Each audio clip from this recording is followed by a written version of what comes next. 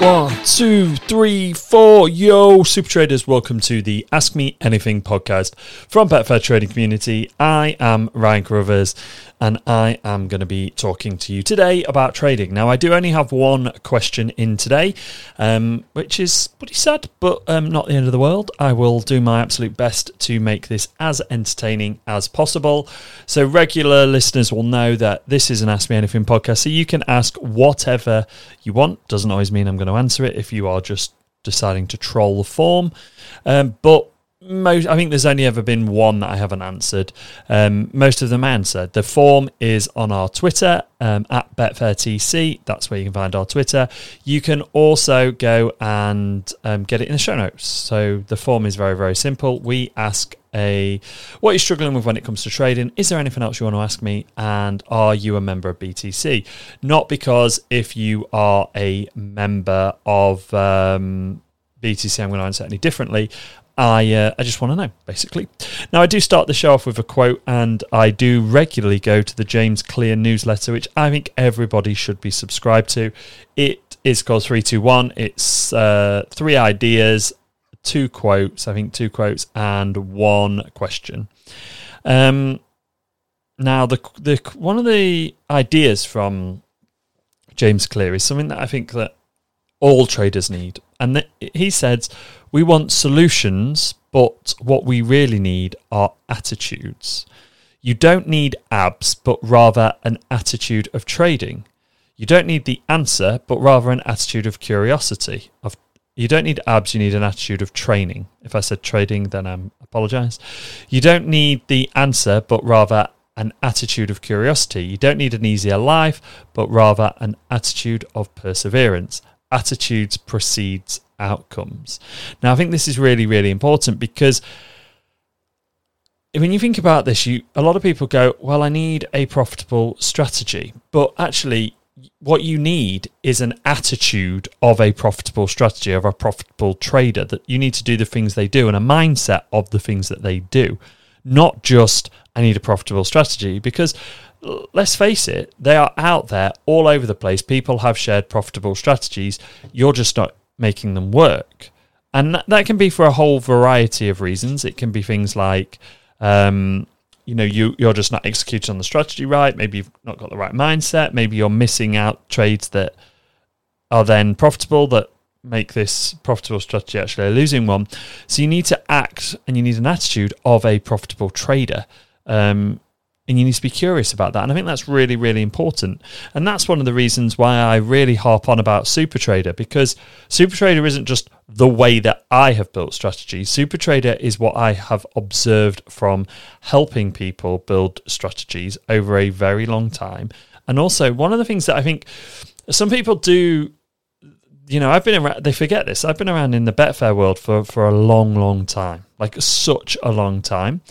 I was in Betfair when I was 18, okay? I am now 35. I nearly said 65. Today I feel 65. It was a long night and an early morning. Those new babies are, they're pretty fun, aren't they?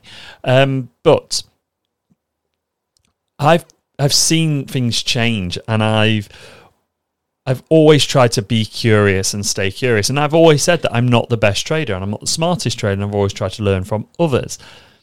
And I may get things wrong from time to time. We all do. That's part of being a human and learning from that. And one of the things that I did with SuperTrader is look at not just my own trading, but other profitable traders. I talk to traders all of the time, and I'm always curious, and I'm always asking them questions and trying to get to the bottom of their trading and trying to understand how they built that strategy. And that's why I really do feel like the SuperTrader framework is the one that can really take your trading up a gear. I also do think that automation is the future of Betfair trading, and is going to be something that Adam has teased at this in the community. If you are a member,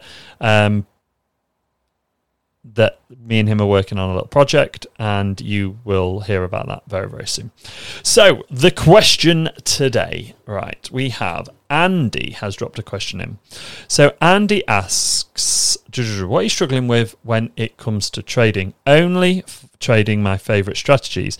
I seem to be doing the classic scattergun approach. I was saying to myself, the more the better, crossing my fingers, hoping some will do well. It was all set and forget strategies, jumping on them all, saying I'll be a pro trader this time next year. I really just wanted to add a Rodney to the end of that. I'm really sorry. I've recently come to my senses. It can't be as easy. So now I'm only following one set and forget and testing another, while thinking about doing an in-play strategy seems a more realistic starting point. Yeah, so I think that, Andy, is really typical of so many people. And I think when you're doing lots and lots of things like that, or lots of set and forget strategies, it's almost like, you just mentioned it, you're just scattergunning, you're just sort of flitting money away, hitting and hoping, and you're not really zoning in on the target. Whereas if you do one set and forget, one strategy, and you nail that, that really, really does help, and that then allows you to really hone in and work on one strategy and one strategy only. And then what goes wrong with that strategy and what's right with it, you can then focus on it and build it. And then, an in-play strategy. I would definitely focus on the one strategy first, nail that. Then if you want to do the in-play, I would look at that. But I'd also say that one of the things that I always do is question why I would want to why I want to do anything, really. So I would say, well, why would I want to do an in-play strategy? Okay, what would that look like? And what would that look like for my life? Would it involve, obviously, it would involve you trading. So when would you be trading? How would you be trading? Where would you be trading from? Can you trade from your phone? Are you trading from your house? Do you need to be around then for when those matches are on? Does that sport happen when you aren't usually around that often because of work-life commitments? So just think about those things. Is there anything else you want to ask me? Are you and Martin doing a pre-season podcast? Thoughts on league winners, relegation candidates, season-long bets? Yeah, I mean, we've been chatting about this a little bit on the forum anyway, so we've seen a few there. Because we mentioned, I think was it yesterday, someone mentioned about Wolves. And actually, do you know what? Wolves they're not a bad shout to be scary for relegation. And when I say scary, I mean they could really get close, I feel, to it. They haven't bought really anyone, and they've lost some players. Yeah, I've always, Ruben Neves, I've always thought was a really, really good player.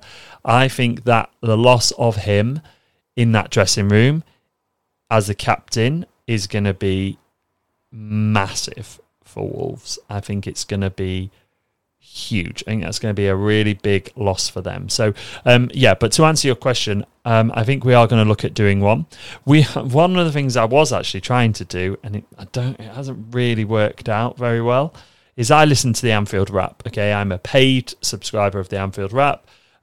It's a really, really good podcast for Liverpool fans. I think it's like £10 a month. And I really, really like it. And it got me thinking about, I wonder if there's other podcasts out there, because those guys are really smart and they talk about their football team in detail and they really understand it, and they give me some really, really good ways of looking at Liverpool, but also they question my thinking on transfers and, how teams operate sometimes and that kind of stuff. But one of the things that they do is if Liverpool are going to buy a player or are rumoured to buy a player, they interview another podcast that is from that team that they are looking at buying a player from. So at the minute, Liverpool are rumoured to be buying Lavia, so they've interviewed people who have Southampton-based podcasts. And this got me thinking, well, I might try and do a podcast and get an excerpt from all of these. It's proved to be a hell of a lot harder than I thought it was going to be, just to be honest with you. And a lot of them, fair play to them, they want paying for their time, and then with everything, it becomes a decision of, is this worth it to the business? Is this worth it for the piece of content we're going to create? Do they all want paying? And if they all want paying and they all want various different amounts, it is actually potentially got to a point where it's actually could be quite expensive, and it just doesn't make financial sense at the minute. But that was one of my ideas. But I think me and Martin will definitely look to do a season review one of what's coming up, going through the teams, chatting through them, what we like about them, what we don't like about them. I think that's a really, really good idea. And Andy says, yes, he is a member of BTC. Cool. That's it. That's the only question we had today. So just going back over that, remember that quote that I spoke about? Like, I think that's a really, really important thing to look out. We want solutions, but what we really need are attitudes. Like, we want solutions, but what we really need are attitudes. That is a really, really good. If you let that sit in your brain and just fester, I think you're going to do very, very well. And it might give you some things to change with your trading. Right, I will be back next week with another one of these Ask Me Anything podcast, as long as there is actually some questions. If there isn't, then obviously I won't be. So I'll see you next week, guys, for another Ask Me Anything podcast. I'm going to play the outro. I will see you soon.